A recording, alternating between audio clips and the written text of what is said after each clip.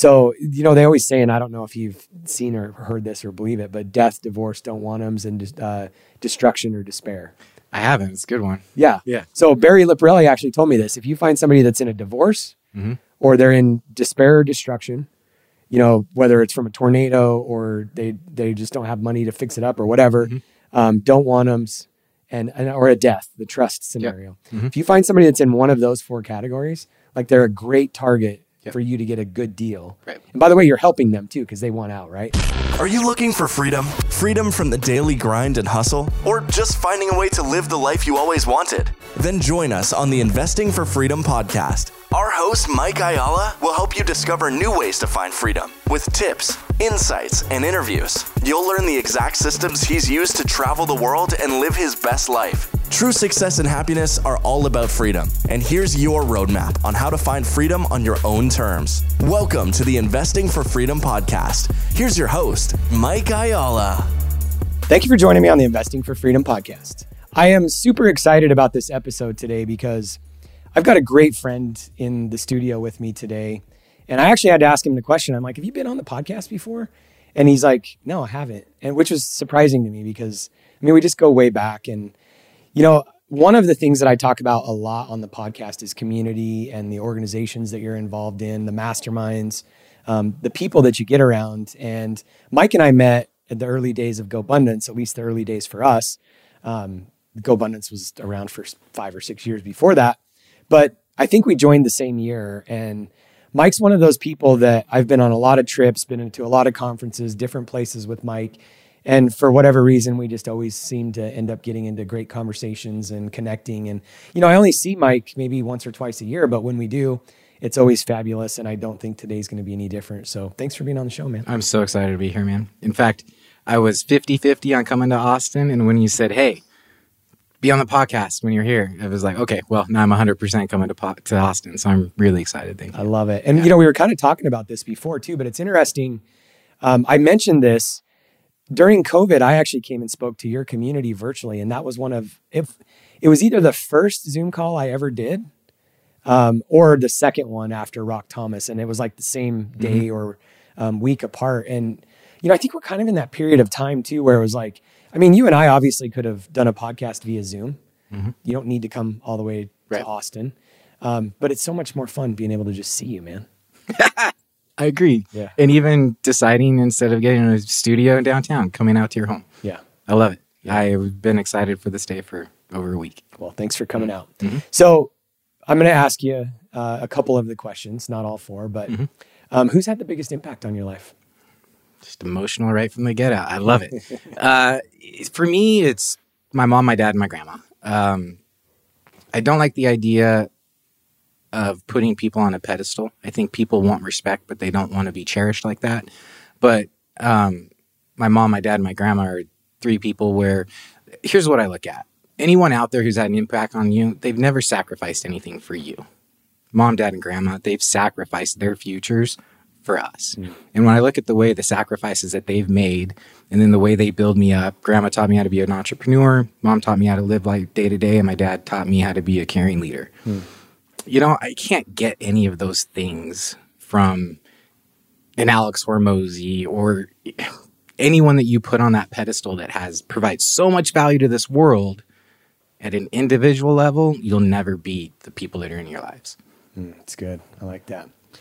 What is the single piece of advice that you find yourself sharing with others the most? Like we got to nail this down to a category. I'm a real estate guy. I think one of the things I say a lot is social capital is significantly greater than money or currency. And that goes well beyond anything in real estate, right? Relationships are more everything that you have. But when it comes to the overcoming all the biggest problems and objections when it comes to investing in real estate or really a lot of things in life, it's relationships. And if you are a good communicator and you care about people and you can build relationships, you can literally be successful in anything in life. So I think as a society, we want to say, you need this money, you need this job, you need this income, you need passive income, you need freedom, you need wealth. Well, do you need it? It's great. Can really do a lot of things for you. But if You have all that and you don't have any relationships, you're poor.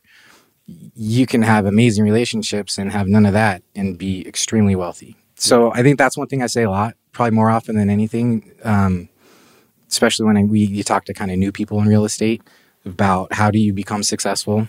So that's something I get down to a lot. Yeah. As you're saying that, I'm thinking about the Michael Jordan movie that just came out a while back. Mm-hmm. And through that whole thing, you've got that agent, right? Did you see that movie?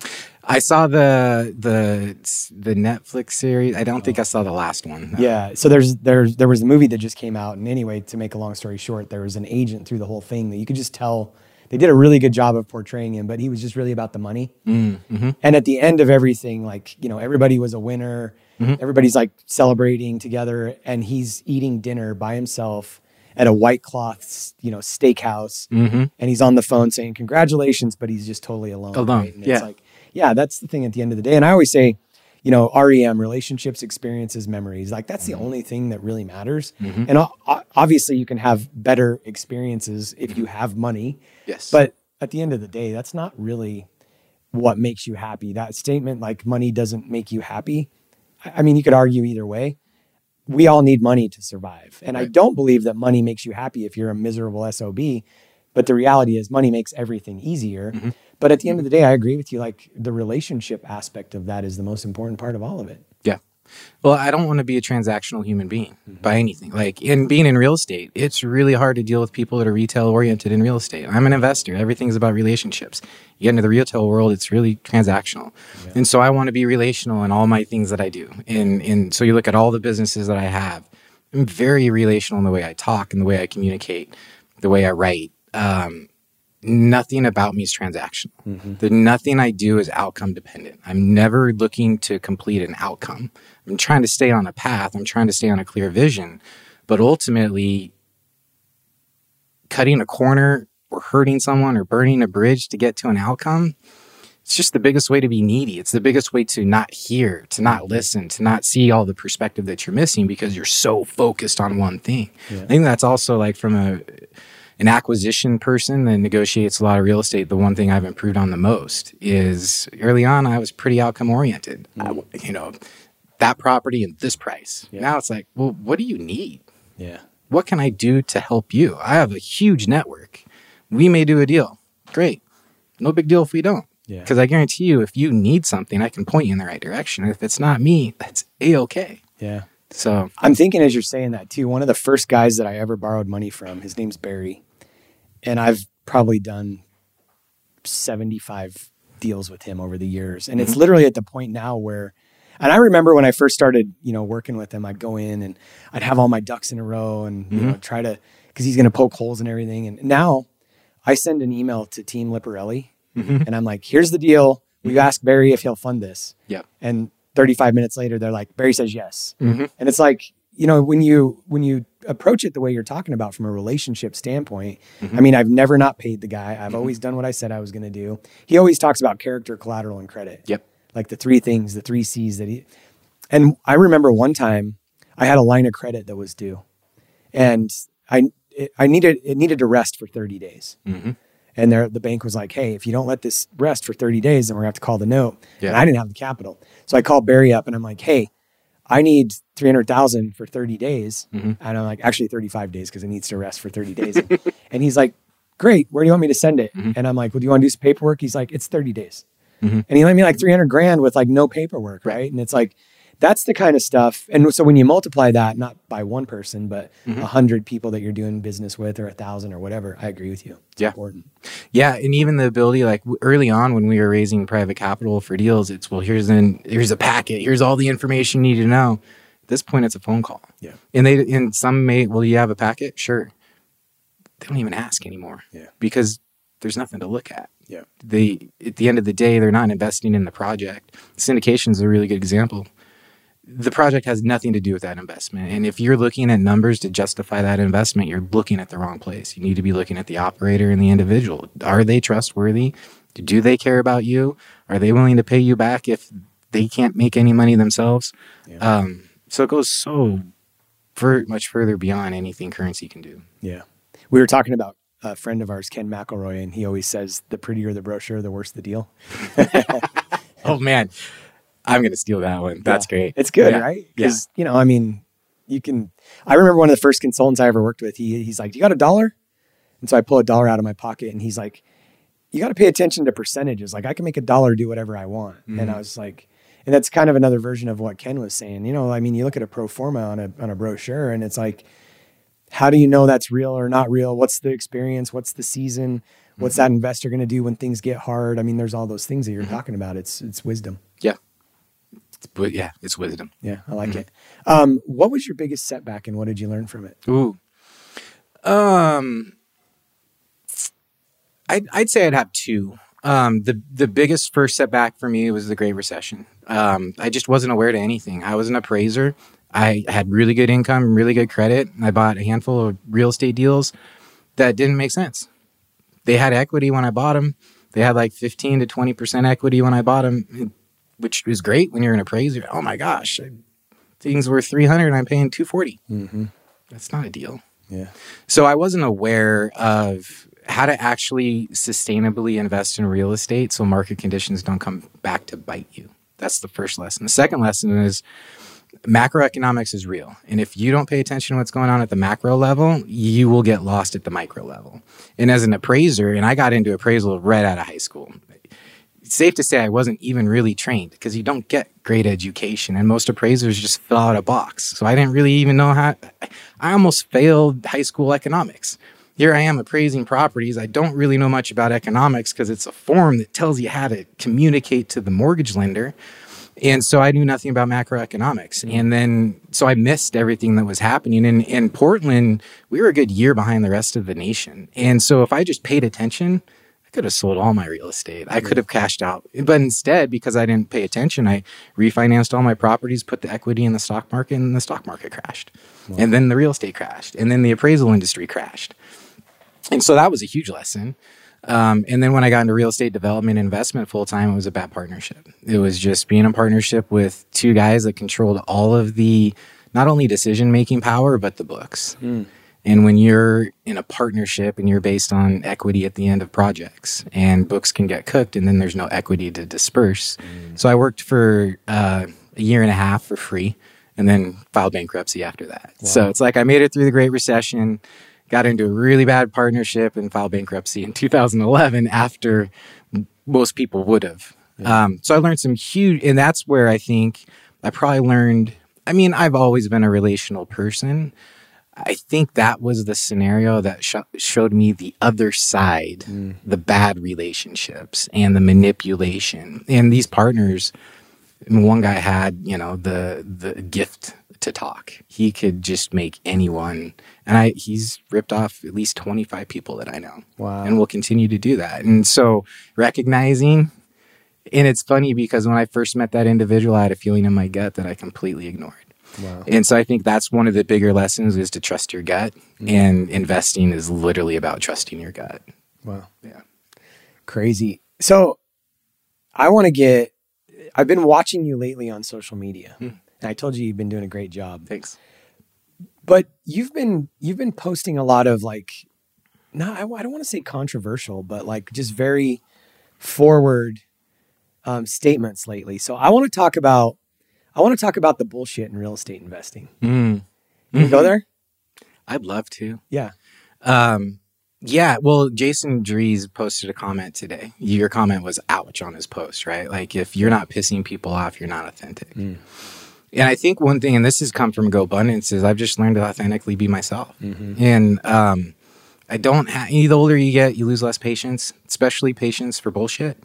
Patience for individuals talking bullshit about themselves when they shouldn't. Patience for the industries that you're in, the ethics and the lack of ethics that you see. So there's a lot of bullshit in real estate.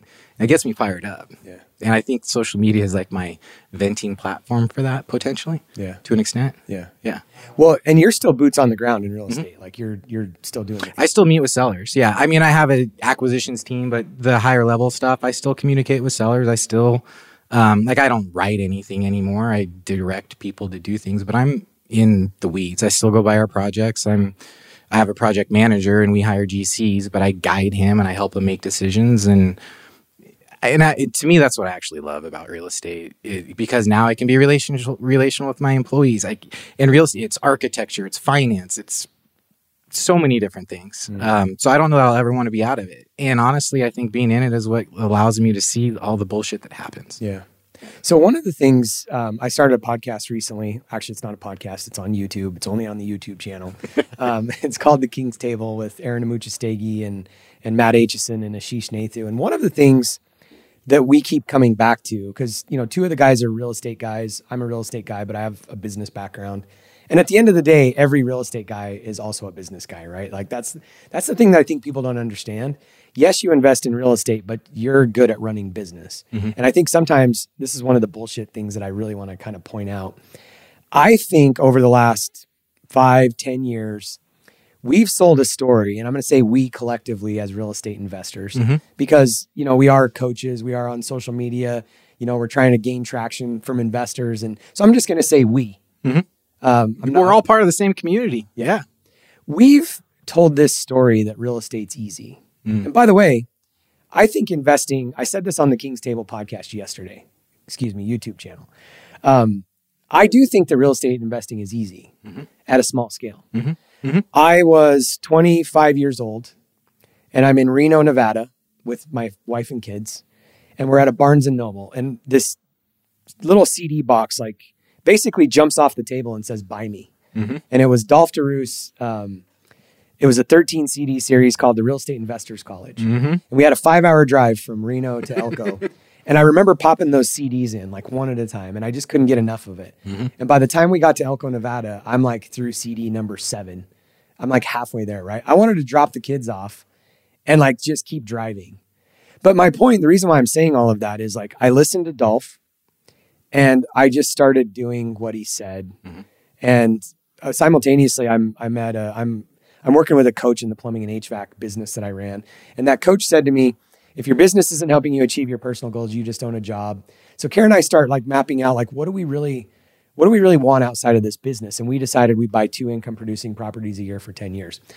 So between Dolph DeRoos and that coach, I'm I'm going to go buy 2 pieces of property. And I did it. And it wasn't that difficult. And the thing that I think is interesting, where I think we've done a disservice, I wasn't trying to build a real estate investing business. Right. I wanted to buy 20 income producing properties over 10 years so that when I'm 65 years old and I'm working in this business, or if something happened to my business, I would have some residual income. That's kind of where we all started, I think, most of us that are in our circles. We had a business, we had a job, whatever, and we started buying real estate. And then we get to a point where we're successful in real estate, and then we wake up one day and we have a real estate business. And then we start telling this story a little bit later, you can get to 100 doors, you can get to 500 doors. It's really easy. No, it's not. Buying one property is easy. Yeah. And everybody should do it. Yep. I'm fully convinced that everybody should own a property. This is when I say the bullshit story, and most people would disagree with me right now. Most people have been saying for the last, and I've probably even said it, it's just as easy to buy a 72 space mobile home park as it is one house. And that's true. Because you know how to do it. Yeah. And you have the experience to get through it. Yeah. And I have, a team, and but it's not, it isn't the same. And I've been really thinking the last probably year, but I've been saying it out loud more lately. Nobody's saying quit your job and start a business. Very few people are saying that, because you know how hard it is to start a business. Right. The statistics show that the majority of them fail in the first year. But everybody's saying, get into real estate. It's easy. And on one respect, I would agree with that. But I think the lie that we've told, and I'll toss this back to you. I think the lie that we've told, or the way that we've misperceived it, and I don't think we've even meant to. I don't think most people have meant to, but I think the thing where we've gotten it wrong is remembering where we came from and why we got into real estate investing, and realizing that I was going to buy 20 properties over 10 years. And I thought, man, if I could get to 20 doors in 10 years, dude, that would be a home run. And it would be. For the majority of people, that would be amazing. But now if you don't have 500 doors, you're a peon. I mean, that's the image, right? I'm not saying that, but I agree. No, it's funny. Yeah, it's like, yeah, my 90 doors don't really stack up to those 500 in the Midwest, even though the value is probably more. But yeah, when I found out, okay, so Bigger Pockets came around after I got into real estate. I haven't read a real estate book in at least 15 years. I realized Brandon Turner was real when I had a one-on-one conversation with him on one of the boats in Maui. And the conversation was, he's like, Brandon, I don't read real estate books. Everything I read is business books. And I think one distinction that we see is the people that buy real estate and are good at business, they buy a lot of real estate because they're not real estate investors, they're business owners. Right. And I think the people that just buy one or two or three, they have a different job or they have a different business or they have a different focus. So they're creating money somewhere else to invest it in an asset. I think operators are different. And you're an operator, I'm an operator. We're investors and we understand leverage. But we make money in our business to put more money in our business, whether that's in our business directly, whether that's in assets that are part of our business or even an internal income stream in part of that business. And so you get that velocity because you think like a business owner, not like a real estate buyer or a real estate investor. Yeah, makes a lot of sense. And I think the conversation has kind of gotten to the point where you're either become a passive investor, like keep your job, keep your business and invest with me. Yep. Or you become an operator. Yep. And I think we just need to get back to, you know what, it's okay if you just want to, I think everybody should own 2 or 3 or 4 or 5 rentals. And you can do all of that. Yeah. You can have 2 houses. You can give money to you passively. There's no such thing as passive income in real estate. Right. There's passive income from lending money to a real estate operator, but that's as close as you'll ever get to passive income. And even if, you own a lot of real estate and it creates passive income, but you earn that income somewhere else to put it into that real estate. And now you have a property manager that manages it, but you still have an LLC above that property manager and you still have to file tax returns and talk to CPAs and get financial statements together. So there's nothing passive about real estate at all, in my opinion. Yeah. So you put up a post the other day and I forgot how you said it, but seller financing. What did you say? I put on a couple. This is the controversial one. It's the most overhyped tool out there and least utilized for the value that it has. So it's the most valuable and the most overhyped. So how does that happen? Most people don't understand how to value financing. So right now, every wholesalers are out there just trying to wholesale seller financing left and right. But they're like, hey, here's a $2 million property. You can get sub to $1 million loan at 2%. Okay, I got to put $1 million down. Yeah. There's no value in that 50% leverage at 2%. And so that's part of it is A, you don't know what the tools are. B, you don't know how to use those tools to build a business. And so it gets overhyped, but it's so much more valuable when you actually understand how to use it, if that makes sense. Let's get in the weeds on, because it's been a long time since I talked to my audience about I've done a lot of seller financing deals over the years. And actually, most of my seller financing deals have probably been my largest home runs. So let's get in the weeds on it. Yeah. Well, so the Burr method, for example, seller financing doesn't really help it, right? Because you're just going to go refinance and get rid of that financing.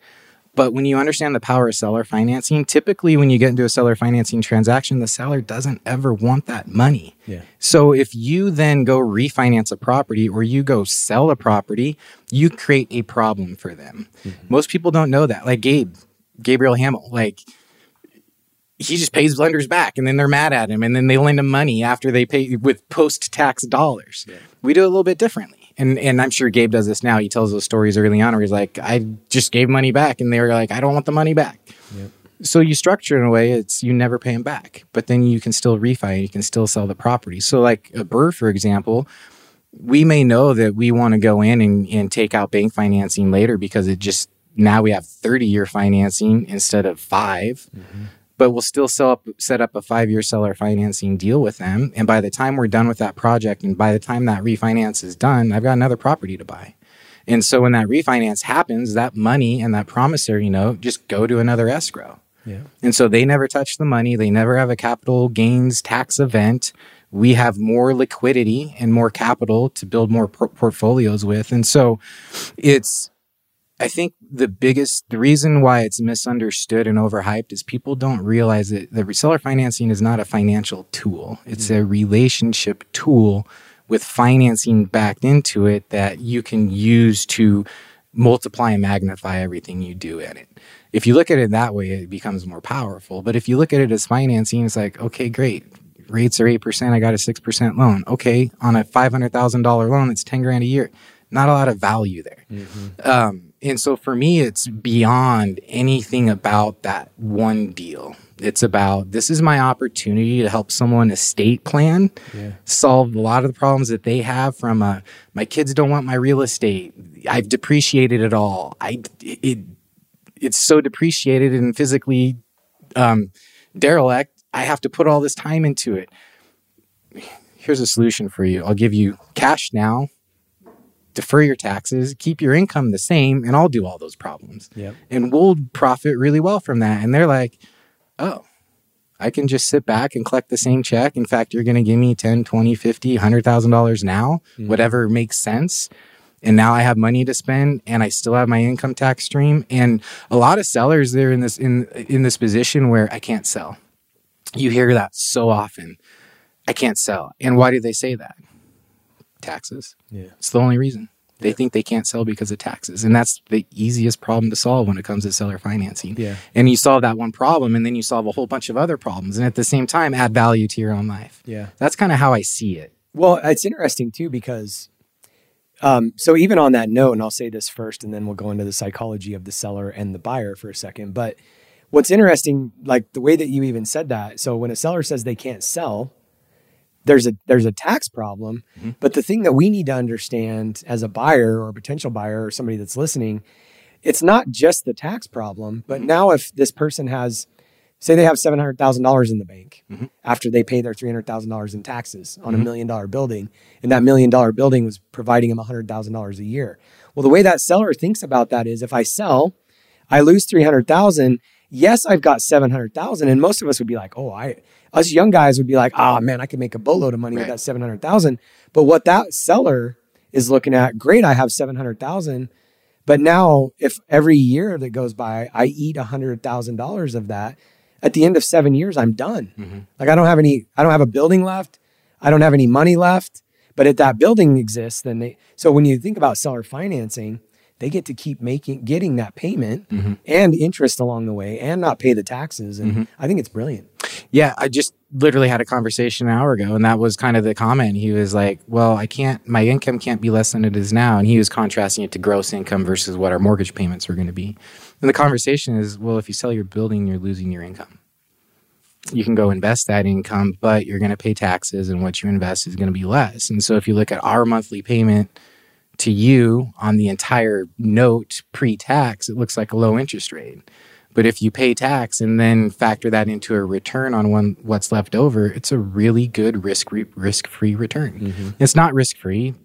They're trusting us, and it's obviously tied to real estate, so there's conditions that are there. But when it's understood at the level of an estate planning tool from their perspective, changes everything you communicate about when you're communicating with them. So over your years, your period of time of doing this, what is the average like balloon payment financing time that you've seen on seller financing? Probably 7 to 10 years. Yeah. Very few amortize all the way out. I think I've done 2 30-year fully amortized. Yeah. Most everything's interest only because they don't want the principal pay down. And there's very little value to us in principal pay down. Like that's phantom income. I do not like phantom income. So it's usually interest only payments. And then I typically don't want anything less than a 7-year time frame because I want an entire business cycle. And that's the conversation. This is why we want 7 years. Business cycles run in 7 years. I want to have a runway so that way I can make a decision to sell when it's a good time to sell. I don't want to have to sell when it's a bad time to sell. Yeah. I did a seller financing deal on a $2.2 million portfolio. And it's just really interesting. I'll just give you the macro, because you said macro is important, right? It's super important. $2.2 million portfolio deal from a seller. So $2.2 million portfolio, and it's like 45 doors or something like that. I can't remember exactly what it was. But what was interesting with this is it was a 15-year amortization, 10-year balloon payment. It might have been a 20-year am. 10-year balloon payment. And this is the value of those mentors and community and everything else. When I was structuring this deal, I went to Barry. So the guy wanted 10% down. So 2.2 million, he wanted 220,000 down. I didn't have that 220. So I went to Barry and I said, hey, I've got this other building. Loan me some money against this building for the down payment. So I borrowed money from Barry. He said, let me look at the deal. So I showed Barry the actual deal and I borrowed the money, and Barry said to me, he's like, looks like a good deal. The one thing I would say to you is, and this is in a deal where there's multiple houses, right? Not just one. He said, every time you pay down the principal by a certain amount, because this wasn't an interest only thing, every time you pay the principal down by a certain amount, if it's 200,000, ask him to release one of these houses that's worth 200,000. Yes. Yeah. I would have never thought of that ever in my life until, and I'm not a dumb guy. No. But, for the audience and for the listeners, it's like, this is why community and being around people and even just listening to podcasts and getting that one little hint of wisdom. I mean, if this is the only thing they take away or the seller financing or whatever, it's valuable. But Barry told me, he said, put a schedule in there. And so I scheduled this thing all the way through out for 10 years. Here's what's crazy.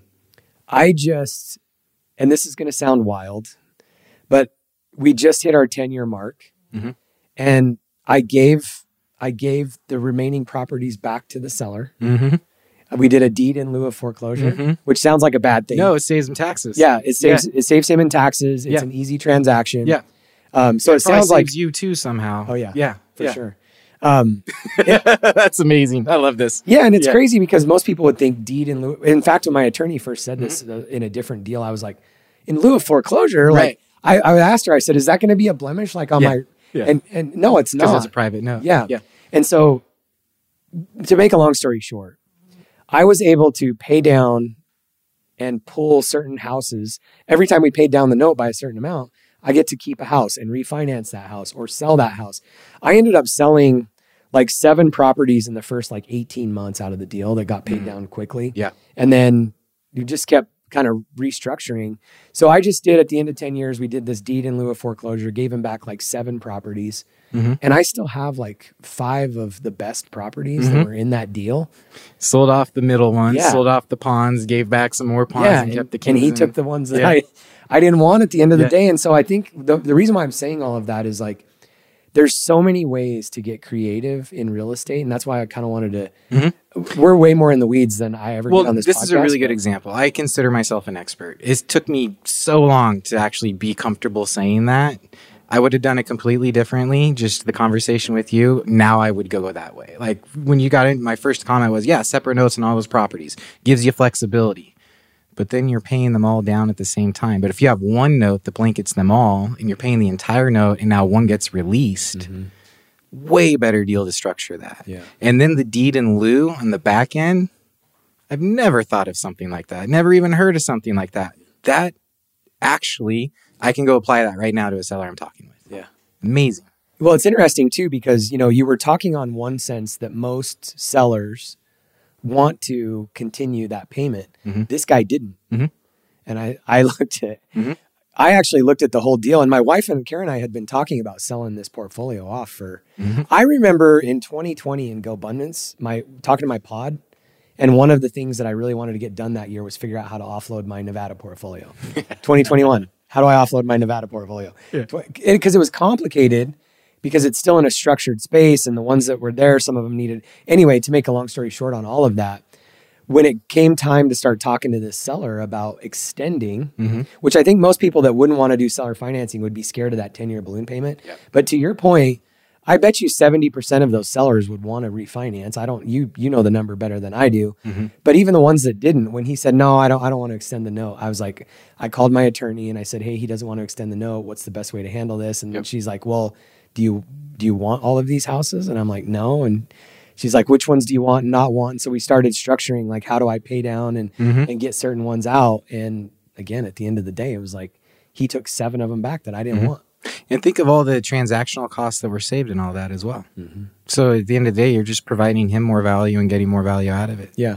Well, and some people might sit back and say too, like, the one thing that I want to point out here is he wanted those houses back, actually. Yeah. So he was a hands-on guy. And he probably lost part of his identity. He did. Yeah. He was a retired doctor, and he literally told me, he's like, I know it's hard for you to manage from where you're at and this and that. These were the conversations that we're having up to November in the deed in lieu of foreclosure. He's like, I think, maybe we can even work on it together. I was like, dude, I don't want to get in the middle of working on anything together with you. Yeah. But he wanted the houses back too. So it wasn't like the deed in lieu of foreclosure sounds like a bad thing, but it was like a win-win scenario for all of us. Yeah. One of the biggest obstacles to overcome in seller financing is them losing their identity. It's the hardest thing for them to sign on the dotted line. And typically where we see the help in that transition, it's the family that's really saying, no, you need to let this go, John. I'm thinking of John specifically, but it's the family that's like, hey, this is your identity, but it's killing you and you have to let it go. But in this scenario, obviously, like, that's his identity. He wanted it back. It makes complete sense. So the audience that's listening and they're thinking about seller financing, how do you deal with a seller that has sold to you, but shows up on the properties? I've never had that problem. I have. Have you? Yeah. I have. So I bought a property and the owner still owns the property next door, and then they visit it from time to time. So the worst I get are these emails every time they come into town, like, hey, you got a weed over here. Or, the gate's not shutting all the way. I haven't had anyone visit a property, thankfully. Yeah. Well, and I think I was kind of alluding to all of that, not necessarily but like they're in your business and you're never going to do it as good as them. Oh, no. But that's the beauty of it, right? It doesn't matter whether I think I can do it better than them or not. I'm going to learn something from them. And even in our marketing letter, the way that we market, because this is it's a letter thing, because that's the demographic. That's what the conversation is hey, even if you don't, let me buy you a cup of coffee. I'd love to learn one thing you've learned in real estate. Or that's a common question I ask. You've got 30 years of investing in real estate. I'm 20 years in, but what did you learn? Like, what's the number one piece of advice? And again, you're building, like, it's so valuable for you to glean that information. But at the end of the day, what am I doing? I'm building rapport and I'm making the negotiation happen. Not trying to. That's how beautiful seller financing is when you think of it in that direction. Yeah. So you guys are actively like selling or sending letters to property owners. And when you say this demographic, are you targeting a certain demographic? Oh, for sure. Yeah, tell me. Yeah, because, the first thing about seller financing is you got to know it doesn't make sense for him, right? There's a whole, and Gabe would argue with me on this, but there's a demographic that it makes complete sense for. One of them is not in a state, right? Like, a kid calls you, hey, I just inherited 15 properties from my dad. Do you think they want seller financing? No, they have they've got 100% basis. They have no tax ramifications. They're young. They're like us. They want to go spend money. But who doesn't? People that they're baby boomers, 70, 80 years old. They still have some lifetime left. They come from an era where they live a little bit more frugally. Money's not an issue. They're not selling because of money. They're selling because of other problems, management, deferred maintenance, those types of things. And so that's who you market to. And those are the people that open mail, right? And I'd say right now, mailing didn't work for a long time while the market was really, really hot. But the few deals that we get through mailing, they're typically seller finance and they're good. So you keep doing it. Now it's that activity picks up now because market conditions have shifted. But yeah, that's, who you target, right? And so the other thing we do right now is we get a lot of pocket listings because we email brokers. None of those are seller financing because they're not typically working with the seller finance community. So I understand, like lead gen is a bicycle wheel with different spokes. So you have different lead gen for the different targets you're trying to go to. Well, I'm trying to flip houses. I'm trying to do land development and build new construction and build a portfolio. And so you have different marketing to go out, but typically you're going to find those different types of marketings fill those buckets. You'll get cross stuff where, this is more of a development marketing, but you'll get some seller finance, or portfolio building out of it. And so again, you don't want to be outcome dependent, but you want to be aware of your target audience and are they responding to your marketing? Yeah. It's interesting. and I'd love to have your thoughts on this. Maybe it's an anomaly, but all the seller financing that I've done, the interest rate has been better always than what I could get from a bank. Mm-hmm. Is that true across the board? And that's usually the conversation I'm having is it's a trade-off. Cash you out. But in order, this is the conversation I have. I have two different business models. I have a buy and hold business model that creates profit in the future. I have a development model that is mostly cash that creates profit now.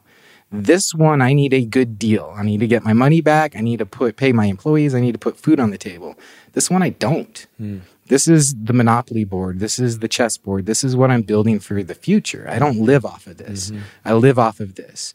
So if we need to work in a scenario that I'm going to live off of that property, it kind of has to look like this. And it's always going to be lower. But in order to pay you more, you got to give me a better interest rate. Yeah. In the seller finance conversation today, based on the price they want and kind of the payments we can pay on the net, it's a we gave him two offers, one the price he wanted. So it's a 3.2% interest rate. Interest only is the only way to make that work. And then the shorter time frame with the lower price is 3.83%. And so then the conversation is, well, interest rates are 7 or 8%. Why is this so low? And then it's, well, here's the world. If you want me to cash you out, I need to go to a bank. For your $2.5 million property where you're willing to take $350,000 down, if I go to the bank, I have to put $1.5 million down. Completely changes everything in how you look at this. Yep. And so that's not going to work for me. Yep. So if I have to cash you out and I can only go get $1 million loan, now we're not talking 2.5. We're not talking the 2.1, which is last year's cap rate, even though you want 2.5, which isn't even real. Right. If you want cash, we're 1.4. Yeah. And so it's just a logical scenario that the seller financing is better interest. Otherwise, you're going to cash them out. Yep. And that's the other conversation is the bank's better interest.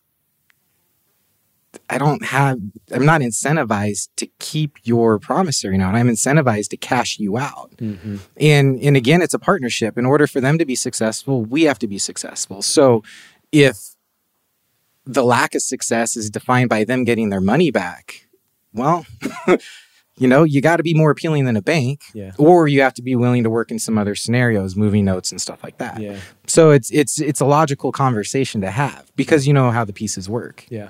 I think as a buyer, somebody that's in the audience, like listening to this and thinking about it. So as a buyer, and again, I don't know if this was just natural to you and I, or if it's just something that we learn along the way, but I've had to realize, and I think this is maybe just negotiation 101, like what does that person on the other side actually want? And I think the problem that we get into, and I've talked to so many people, why would they finance? Why would they seller finance? Like, why would they do that? And the thing that we have to understand, we can't be thinking about it from our perspective. Because from our perspective, why would I want that cash? Why would I do that? But from their perspective, it's just, and we've already kind of touched on this, but when I got a commercial building that was like 12,000 square feet, and the guy wanted to sell me his business. And he packaged the business and the real estate deal together. And so I ended up paying $700,000 for a building. So he wanted 8. I got him down to 7. And he handed me an appraisal. So this was 2012.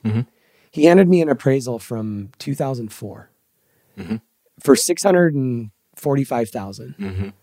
And now I'm buying the building for 7. And the business. Yeah, well, the business was separate. 400. Okay, it was on top of that. But I'm buying the building for 7 off of an appraisal that he had from 2004, and this is 2012. And he's like, the appraisal was $645,000 in 2000. He's like, I know it's an old appraisal, but I think it's worth 7. And I was like, I think it's worth 7 too. Like these are this is just what you're dealing with. Like this is something that one of my early mentors said, like he was a don't want him. Like he just didn't want it. He didn't want to deal with it anymore. The guy had gotten into a divorce. So, they always say, and I don't know if you've seen or heard this or believe it, but death, divorce, don't want him's, and destruction or despair. I haven't. It's a good one. Yeah. So Barry Liparelli actually told me this. If you find somebody that's in a divorce or they're in despair or destruction, whether it's from a tornado or they just don't have money to fix it up or whatever, don't want them's or a death, the trust scenario. Yep. Mm-hmm. If you find somebody that's in one of those 4 categories, like they're a great target Yep. for you to get a good deal. Right. And by the way, you're helping them too, because they want out, right? Mm-hmm. So this guy had just gotten a divorce. Mm-hmm. Plus, he was in despair. Mm-hmm. He got diagnosed with MS. Mm-hmm. So he knew he wasn't going to be able to run his business anymore. Mm-hmm. And he also knew that his business wasn't worth anything if he didn't bundle it together with the building. And so it was a great opportunity for me, but to make a long story short, he seller financed the building and the business. And he wanted, so the package deal was 1.1 million. He wanted 10% down, which would have been 110,000. I came back to him as we were negotiating and I said, Don, I have to put a bunch of inventory into your business, which you've let run down. So I don't have the 110,000. Mm-hmm. And he said, well, I'll carry the down payment first. And I'm like, what do you mean by that? And he's like, so we'll put $110,000 note first. Mm-hmm. And once you pay that off, then so he didn't even do it like simultaneously. No. He did it consecutively. Yeah. So he's like, we'll just push back when the note begins until you pay down the down payment. So you just deferred. Yeah. But you closed simultaneously, just deferred the income, 2 separate timelines on the payoff. Yeah. So I made the down payment first, and then I started paying it on the building. Yeah. His idea, not mine. Yeah. And I'm just like, you don't know what you're going to get into. Yeah. And here's a really important thing for people to understand. Seller financing is not for the buyer. And that's why it's misunderstood and overhyped, is because it's like, I can't get a mortgage, I need seller financing. No, that's not how it goes. The seller financing they want it. Yeah. I remember the second seller financing deal sitting in the guy's office, and he's like, yeah, man, you're going to want a low down payment, probably no more than 10 grand. It's like, yeah, that would work for us. Yeah, your interest rate's got to be right. Probably no more than like 4% seems high. Maybe we start at 3 and then get up to 4%. And I'm sitting there across from him at his office in his desk. I'm like, you're literally giving me all the terms and I'm salivating. Yeah. And they're his idea. Yeah. Maybe we start at 3, you go to 4. That's crazy. Right? And at that point, I never thought about escalating interest to escalate payments because your NOI increases and you just have limited NOI. I do that in almost all of our deals now because the reality is you're buying them at such slow rent, you have to start with the low interest rate. So all the time, every offer starts at this interest rate and then it goes up 1% every 3 years, or it goes up, 1/3% every year. And that was taught to me by a seller. A lot of the things that we do were taught to me by a seller. Yeah. It was interesting on that building too, because we still own that building today. And the note, it was on a 10-year note, 15-year AM, 10-year note. Mm-hmm. It came due in 2022. Mm-hmm. He calls me up like 6 months ahead and he's like, Mike, your note's coming up. Mm-hmm. I'm like, Don, I'm working on refinancing it. And he's like, no, I'd like to talk about keeping the note. And so we got the note at 5.25. And then when we refinanced the note, he's like, I got to bump it up to 5.75. Yeah. I'm like, fine. Like, I don't have a problem with that. Mm-hmm. I mean, interest rates then were like 6.75 for commercials. So, pretty good deal all the way around. Anything else you want to talk about on seller financing? I just say this, we've probably done 50 seller finance transactions. The majority of those are longer term, 7+ years or more. Paid off 2 sellers in that period of time. And a lot of notes have come due. They just didn't want to get paid off. Yeah. And so then it's just a new negotiation. Sometimes they do want 10 or 15 grand and it's a principal reduction payment. And then you work that into your business model. Yeah. It's a lot easier to come up with 15 grand than, 400 grand. Yeah. And even going to the bank and the headache. And this is another thing that so many people are adverse to it because, again, I think where I was going with the psychological standpoint, I think so many of us, we have to be careful sitting in the seat that we're sitting in and trying to think from our perspective what that seller's thinking. Right. When it comes time, even if they want a $15,000 pay down, you have to think about how much headache is a bank going to put me through to go get financing on this thing. They're going to want some origination points. What do you have to go through? Mm-hmm. Is it worth $15,000? Probably. I mean, depending on the size of the loan. So when you've got somebody you've already been dealing with, they're flexible. Plus, when something like COVID happens, which I don't know how many times that's going to happen in our lifetime, but I don't know what you found, but my seller financers were so much easier to deal with than my banks were. Mm-hmm. Banks were still pretty easy. Yeah. But my seller financing guys were so easy to work with. Yeah, I had one lender where we structured it as a pretty large large principal reduction payment, like just built into the timeline. And because of COVID and construction delays and then permitting shutdown and permitting delays, it was like, hey, I'm supposed to give you this $50,000 payment in August. Here's how things are kind of lining up. It's probably like December, maybe January. They're fine with it. Yeah. They just want to know why. Yeah.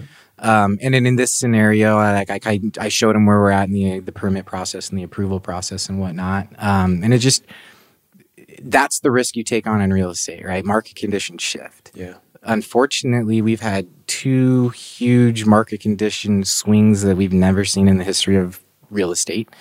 I'd even say 2022 is significantly more drastic than 2008. And so those things happen. And banks, and I love this comment, is people not wanting to be in debt to a private individual. I'll take a private individual over a bank any day. Yeah. For sure. Mm-hmm. So me and the Kings on the Kings Table YouTube channel. Yeah. We've been Check it out. Yeah. We've been talking a lot about, just real estate and what's going on. Most of us are real estate guys. I've been thinking about everything that's happened the last year. And I have no data to back this, but I'm just going to throw it out. I'll break it out for you. Yeah. We can throw them together. I have this theory that real estate doesn't matter as much as it used to. Okay. Unpack that. So 2008, implosion. Mm-hmm. We're always looking backwards at interest rates and what did the real estate market do and all of these things. And then you look at what the Fed did to kind of slow everything down. Mm-hmm. And it has slowed everything down. We were talking about this when you came in my house. Mm-hmm. My house has been for sale for like 6 months. I haven't gotten one offer. But the thing that I told my real estate agent at the very beginning is I'm not fire selling this thing. I'm not even dropping my price. Yeah. This is my lowest price. So he knew out the gate. So, and there's been a couple other houses in the neighborhood that have sold, but they've dropped their price by like 10 or 15%. I'm not doing that. Right. But I haven't gotten any offers, right? Real estate's like deadlocked right now in a lot of areas. Mm-hmm.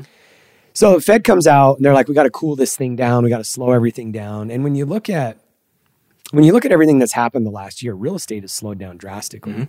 Mm-hmm. And a lot of, investors, we've got a fund that's a short-term debt fund, 12 months, that's paying 12%. Our investors are loving it. And the reason why they're loving it is they're like, well, I don't know what's going to happen in the next 6 or 12 months, but I'm pretty sure in 18, 24 months, there's going to be blood in the streets. Yep. Like there's going to be so much opportunity. Yep. And they've been saying this for a year and a half. Mm-hmm. I don't see the blood in the streets yet. And I think there's various reasons that could potentially be the reasoning behind that. But what this has kind of led me to, there's so many other things in the economy now that are making so much more income money. I mean, even when you look at the unemployment, which we haven't really taken a huge unemployment hit through all of this. Even when we hear like Amazon laid off 12,000 people, 4 weeks later, Amazon hired 8,000 people. I'm like, what in the world is going on here? I have this theory that real estate doesn't matter as much as it used to in the economy engine as a whole, because I think there's so much more going on in the tech sector and in technology and even, business in general. And the consumer, I'm not saying that they're doing well. Mm-hmm. But when you have the busiest travel day, I mean, we're just past Thanksgiving. Last Sunday was the busiest travel day that's ever been on record. Mm-hmm. Yeah, and Black Friday was a record. Yeah, I think what you're saying sounds crazy to most people. I can see, like, there's probably no stats to point to that. What I would say is this. The residential real estate market, real estate in general, but specifically the residential real estate market's been in a recession since July 2022.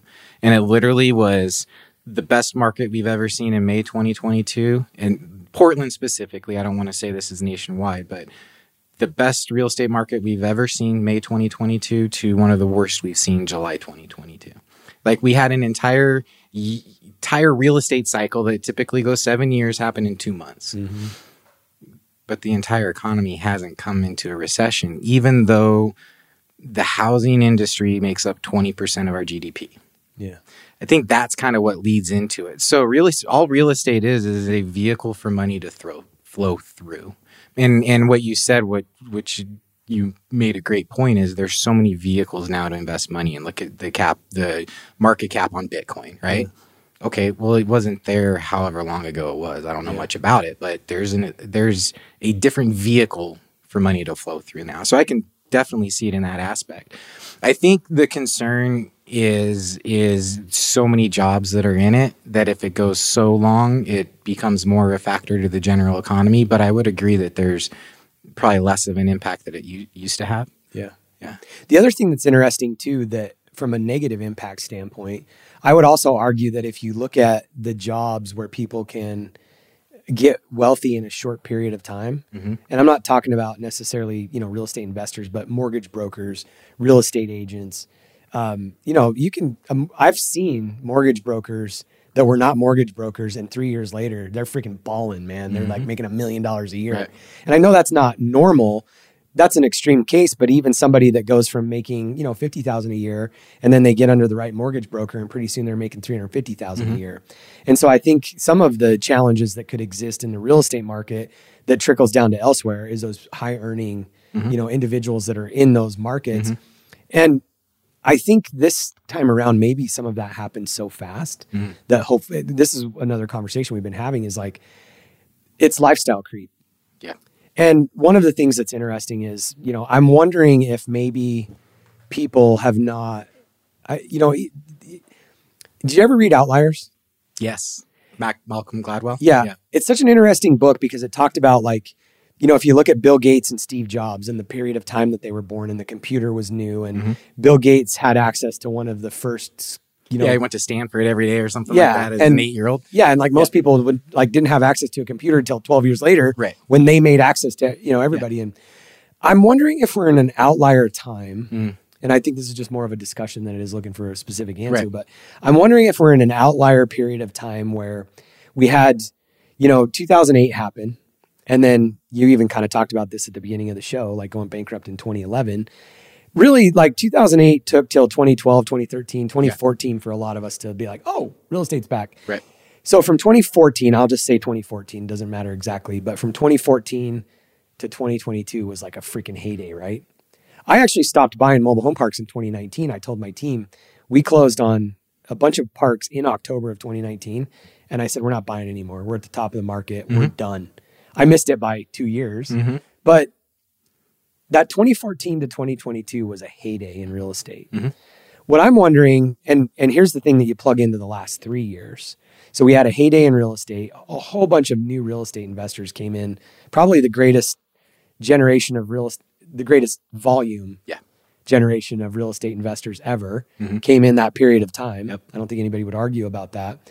And it's part of that social media and the coaching and bigger pockets blowing up and everything else. Yep. But when you really look at this, and I'll put a bow on this, when you look at all of that period of time, real estate being so hot, if you look at the successful real estate investors before that generation, it was a lot of guys like what I was talking about earlier.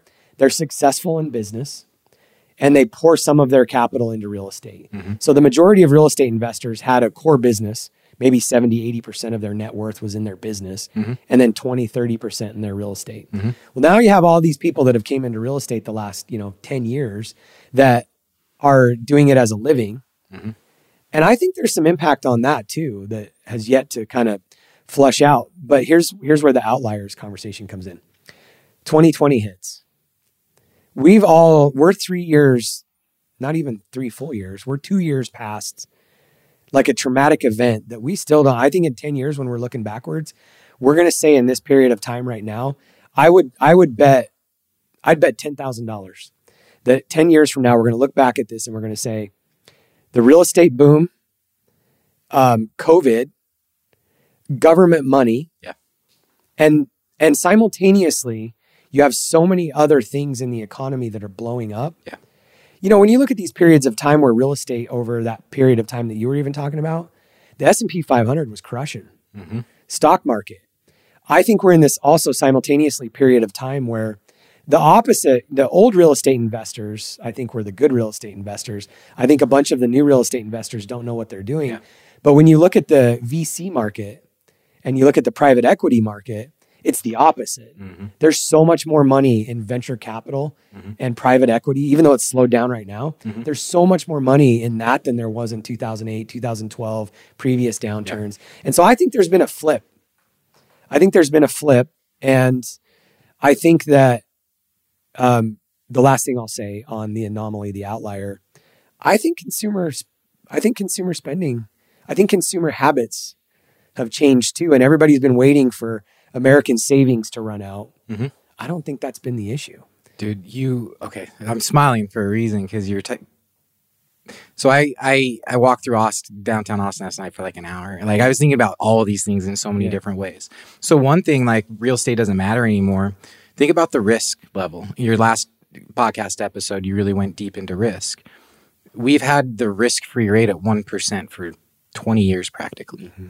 Real estate has to be very, very important at that point because you're in a low yield environment. Real estate that's the magnet for money because you're just looking on that spread between risk-free versus now real estate, the next level of risk, right? Mm-hmm. And so real estate can only provide so much yield without taking on significant risk. Yep. And so when that risk-free rate goes from 1% to 5%, real estate now isn't the vehicle that makes sense. Venture capital does, right? Now owning and buying businesses, that does. And so much in the yield curve, such a deep topic that people don't really even understand. But when the yield curve gets out of whack, asset values change, the flow of money changes to different arenas. And then you throw on top recessions and this, and that's where macroeconomics is so important. You have to understand trade-offs. If you can't value trade-offs, you will never understand the yield curve. You'll never understand why macro money does what macro money does. And then if you don't understand that, you're never going to be able to understand the interest rate environment. And if you can't understand the cost of capital, how can you deploy capital in a responsible and intelligent way? Yeah. So that's one thought on that, is just the risk change has now changed the value of real estate as a magnet. The other thing is lifestyle creep. Mauricio said a stat once on the Drunk Real Estate, something like 70% of syndicators are less than 3 years of experience. Wow. And then you think of, well, where does a lot of syndication come from now? Influencers, right? And so now you have inexperienced people that grew up in an era completely different of us. We grew up in the hustle porn era. Now it's the lifestyle era. So now you have lifestyle creep. And what I was specifically thinking about last night and walking around is robots are an essential component to us, or machines to us being able to survive. Because you've got a demographic now that doesn't want to do the service level jobs that we used to have, which sounds scary.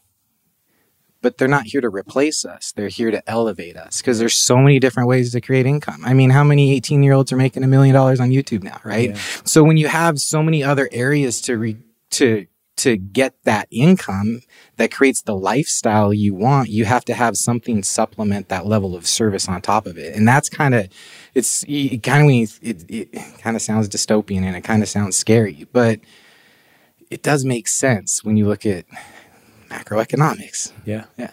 You just pointed out the YouTube thing, and it just, brings my mind back to, 8 years ago, how many millions of dollars were being made on YouTube? None.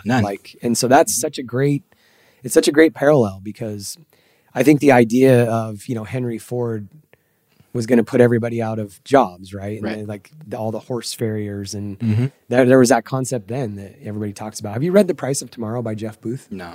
Is that an economics book? It's yes, but slanted toward, so his whole premise is, technology is actually deflationary. It drops for sure. pricing down, yes. right? So many people are scared of it. Yeah. But the reality is we can't survive without it. Yeah, and it's going to bring pricing of product down. So even if it lowered wages across the board, or say a family household of two goes from making $120,000 to $100,000 because one's only working part-time, because of technology specifically. If that happened, his whole premise is, well, it wouldn't matter because things are cheaper, right? Which is interesting. Yeah, no, technology is extremely deflationary. Yeah. Like construction loans, productivity is the essential component to keeping inflation away, right? Like if we're spending and don't have productivity, aka COVID, it's where inflation's born out of. But if you're spending and for every dollar you spend, there's a dollar of productivity, inflation doesn't exist. Yeah. And technology is, if we don't have it, our economy blows up. Mm-hmm. Yeah, it's interesting. You had mentioned, and I don't know if it was on podcast or before, but you had mentioned, I'll put you on the spot here. Yeah. You had mentioned that you're going to start doing some coaching. What are you doing? Well, I've coached real estate investors for a long time, going on 10 years now. And our brokerage is literally set up as group coaching, where I think what gets me all fired up is I've seen so many people buy their first house and become millionaires and yada, yada, yada. And I just love pouring into people. But I think of impact. We used to say, one of our core values, impact isn't one of them, but that's really how we evaluate things, or what are the level of impact we're doing for our community. And I look back and it's like, well, I have a pretty limited level of impact if I'm coaching someone to get started in real estate. But if I can take someone who's an operator that's building a portfolio, that's negotiating real estate, and if I can coach them to become better at their trade, that impact is significantly different because now their business is bigger. It may not affect my community because it's not someone here locally, but someone in another market, it affects them. And so where my model or my mind has gone from a coaching standpoint is, what do I really enjoy? I enjoy finance. I enjoy negotiation, macroeconomics. That brings no value to someone that's getting started, right? They need to understand marketing and drive for dollar and, getting your lists, all the stuff that I want to shoot myself over. And so where I've come through, and this was, a mastermind. So a little mini GoBundance mastermind. And what came out of it was, what are you passionate about? I love seeing people kill it in real estate and helping them. And I love that aha moment that they get where they're saying, I'm going to do it this way. And you're like, ooh, what if you did this? Yeah. And then they just go, and you see their eyes light up. And then they see, I'm at a stage in my investing career that I see the third, fourth, and fifth order of things. And I think so many people are in the first, second, and third order of things that they can't see further down the road. And so if you can take someone that's on the second and third order and get them to see the fifth and sixth, that's so impactful for them, everything around them. And then that's amazing for me. Coaching and, but specifically operators that are actively building portfolios and negotiating. Yeah. It's what I like most. And I think that's where I bring the most value to the world at this point. So you have let's say an 18 to 28-year-old and you don't know anything about them. Yeah. What is your advice to them around real estate? I don't know anything about them.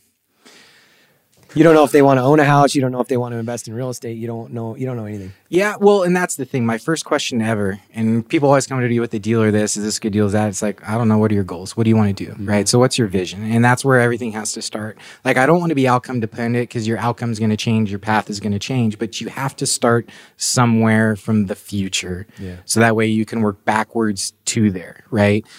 Creating a plan isn't about, hey, I want to get here. It's about who do I need to become to get there? And then what are the things that you need to do now to become that person? Yeah. And so you have to work from a vision. And then as you start becoming that person, your vision's going to change. Yeah. And so then you make adjustments, right? And so that's one thing I love that, the 1, 3, and 5 year vision is because the 1 year vision won't change a whole lot. The 5 year is going to change a ton. Yeah. So it always starts from working backwards. Well, what do you want to be? Yeah. And so if someone comes to me, that's probably my first question. And they say, well, I want to own 2 pieces of real estate. Okay, well then go hire a broker. Well, I want to be this, I want to retire off passive income and I want to have this portfolio and I want to do low income housing. Well, that's a completely different conversation because they're really clear on what they want to do. And that takes a much heavier lift than that I just want to buy 2 houses. Do you think that home ownership is dead for that generation? I think it's scary as a young person growing up right now, and I think we hear that everywhere. Because the reality is affordability is defined by economics, not by our society. And the reality is there's not enough housing. Every market's affordable. You know how you know it's affordable? Properties transact. Means someone can afford it. So the economics of every market you go into say this market is affordable for this percentage of people. So for the other percentage of people, it becomes really, really, really scary. And so they don't know that they can create ownership. I don't know that it's dead, because I still think it's one of the easiest and best vehicles an average Joe can do to change their future. But I do think the methods that younger people use to buy their first piece of real estate will be different. Yeah. More grants, I just can't see the government not getting involved at a higher level. Yeah. Biden's first time tax credit, which was significantly different than the last one we haven't heard about that in a long time. But the only reason we haven't heard about that is because priorities have shifted. Yeah. And part of that is, real estate isn't as expensive now as it used to be. It is on a month-to-month basis, but not on a global long-term basis. Yeah. So I think it'll shift, but I still think it's going to be extremely an important component for a lot of people. Yeah. 40-year mortgages, do you think that's going to become more of the norm? I could see it happening. And there's a lot of, our 30-year mortgage is actually pretty unique in the world, in the globe. Yeah. I think it gets scary if we start going to 90 and 100-year mortgages. 40, because all you're doing is you're just pushing up real estate value at that point. The real solution isn't extending the mortgage out further so your payment's less. That's just going to push values up. The real solution is creating inventory. Yeah. And the Fed is the punching bag of everyone right now. I haven't complained one thing about the Fed. I think they've done this perfectly. They've literally threaded a needle. They told you in November 2021, this is what we're going to do. 4 months from now, this is going to start. This is what we're targeting, and they haven't changed that at all. Their projections have shifted tiny bit, but at the end of last year, their unemployment rate was projected at 4.5%. Yeah. We're still under 4. So why would they pivot, right? They're communicating perfectly. The one thing that they're missing, if we don't get builder confidence up, the future is fucked. Yeah. And they need to get builder confidence up, because we need inventory, we need supply. And that's the bigger, best way to solve that problem. Yeah. Artificially changing your mortgage payment is problematic. Yeah. Or can become problematic. Yeah. Well, you alluded to this, but we're the only nation, one of the only nations in the world that has the financing system that we have. And I think as we get closer to 40-year mortgages, and then eventually you have to go to 50, I think it becomes more, the average American becomes more aware of what mortgage really means. Yeah. Till death do we engage. Mortgage. That's great. That's the root word is engage till death. Yeah. And so I actually... In most countries, they're talking 90-year mortgages at this point. Yeah. It's really crazy because I don't know that home ownership matters, other than it's kind of like college. It's another one of it. To me, home ownership is exactly like college. Mm-hmm. This is what you do, and we're going to make sure that we fund it. Yeah. Well, I think here's and I agree with that. I rent my house. I don't own it. I rent it. It's fine. Wait. You're a real estate investor. I know. Just kidding. But I think everyone needs to invest, but you don't need to own your own home. I agree. Yeah. I agree with you. Yeah. I was joking about that. I know. Yeah. So I think that goes with that component. As long as you're investing, you don't need to own real estate. Yeah. But you do have to invest. You have to have that leverage in your life.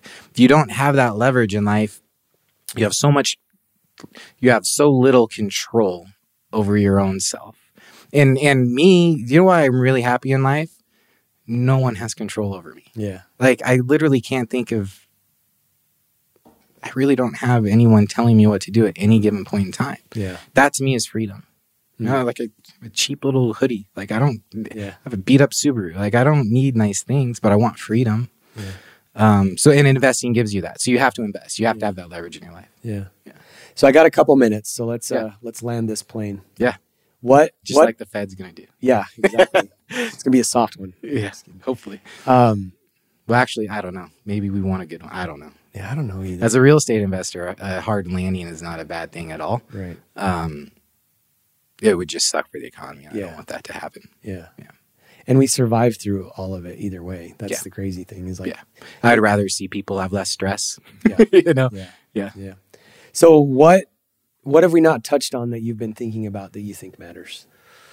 With you specifically, and this is like I wrote a post on this the other day because I was excited to come here, is imposter syndrome. And that's the power of social media. I was the biggest imposter for a long period of time and pushed that off. And now I finally got on social media and doing something. I'm seeing the power of it that I was afraid of and all that. And one thing you said to me, the first small group we were ever a part of where we were first bonded, I was comparing myself to all the other people in the room. You're like, there are 1%ers. You can't compare yourself to that 1%er.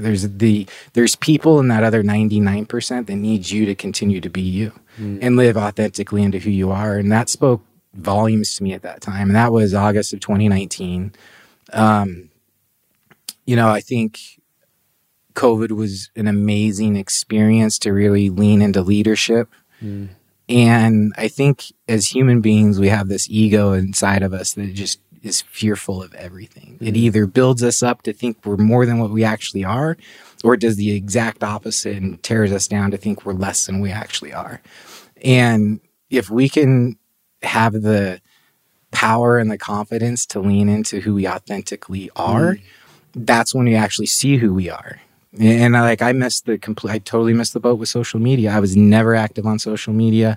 I left it from 2021 to 2023, and now I'm just engaging significantly in it. I am such a well-rounded human being just from the activity I've done on social media in the past 30 days than I was 30 days ago. I have a much bigger understanding about some of the people I know on a very surface level. And all I do is ask questions on social media. And then you see people answer these things, or I put out data out there. And I had a childhood friend who was on a baseball team when we were 12. And he's like, hey, I'm buying this house. And I started just coaching him on how to save money on his house. And he then comes back, I saved 20 grand. Thanks for the advice. Yeah. That is amazing. Yeah. And to think that he would have paid 20 grand more for that property because I was afraid of something. Yeah. It's kind of a scary thing, but you don't know what you don't know until you kind of get into it. Yeah. And I'd say imposter syndrome has kept me from becoming so much more of what I could be. Yeah. So I think it's important to just be who you are. Yeah. And if that offends someone, it's probably okay. It's a good point. And most of the people that we're actually worried about, we don't give a shit about anyway. So true. And actually, they don't give a shit about us, really. Right. So correct, right? Like all of our flaws, everyone we love, they're going to accept every single one of our flaws. The only people that aren't, the ones that we really probably don't care about. Yeah. So good. And if we do care about them, maybe we shouldn't. Yeah. Social media can be a powerful tool if we keep ourselves in check. Yeah, I always looked at it as this is the bragging post, or it's this, or it's that, or they're just using it for business. And I used to have such a negative connotation to it. And it's bad. You get in your echo chambers and all that, but there's significant beauty and power in it as well. Yeah. It's the Antichrist. Just kidding. Well, this has been fun, man. Yeah. I really appreciate you coming over, and it's been good. Yeah. It's a really good conversation. I appreciate it. So where do people find you? Right now I'm only on Facebook, Mike Nuss, Facebook. I do have an Instagram, rarebird_Mike. And I'll start making more videos and using that platform, but that's probably just the easiest way. Send me a message and we can go from there. Very cool. Well, thanks for coming on, man. Dude, thank you. Yeah. This was an absolute great time. Crushed it. Yeah, thank you. If you've found value in this episode and you know someone who's wanting to start or move further along in their journey toward investing for freedom, I would be forever grateful if you would share this show with them and help me get this message out to more listeners. Also, if you enjoy what you've heard, I would appreciate it if you take 30 seconds and leave me a 5-star review and share this with your friends. And until the next episode, cheers to moving further along in your journey of investing for freedom.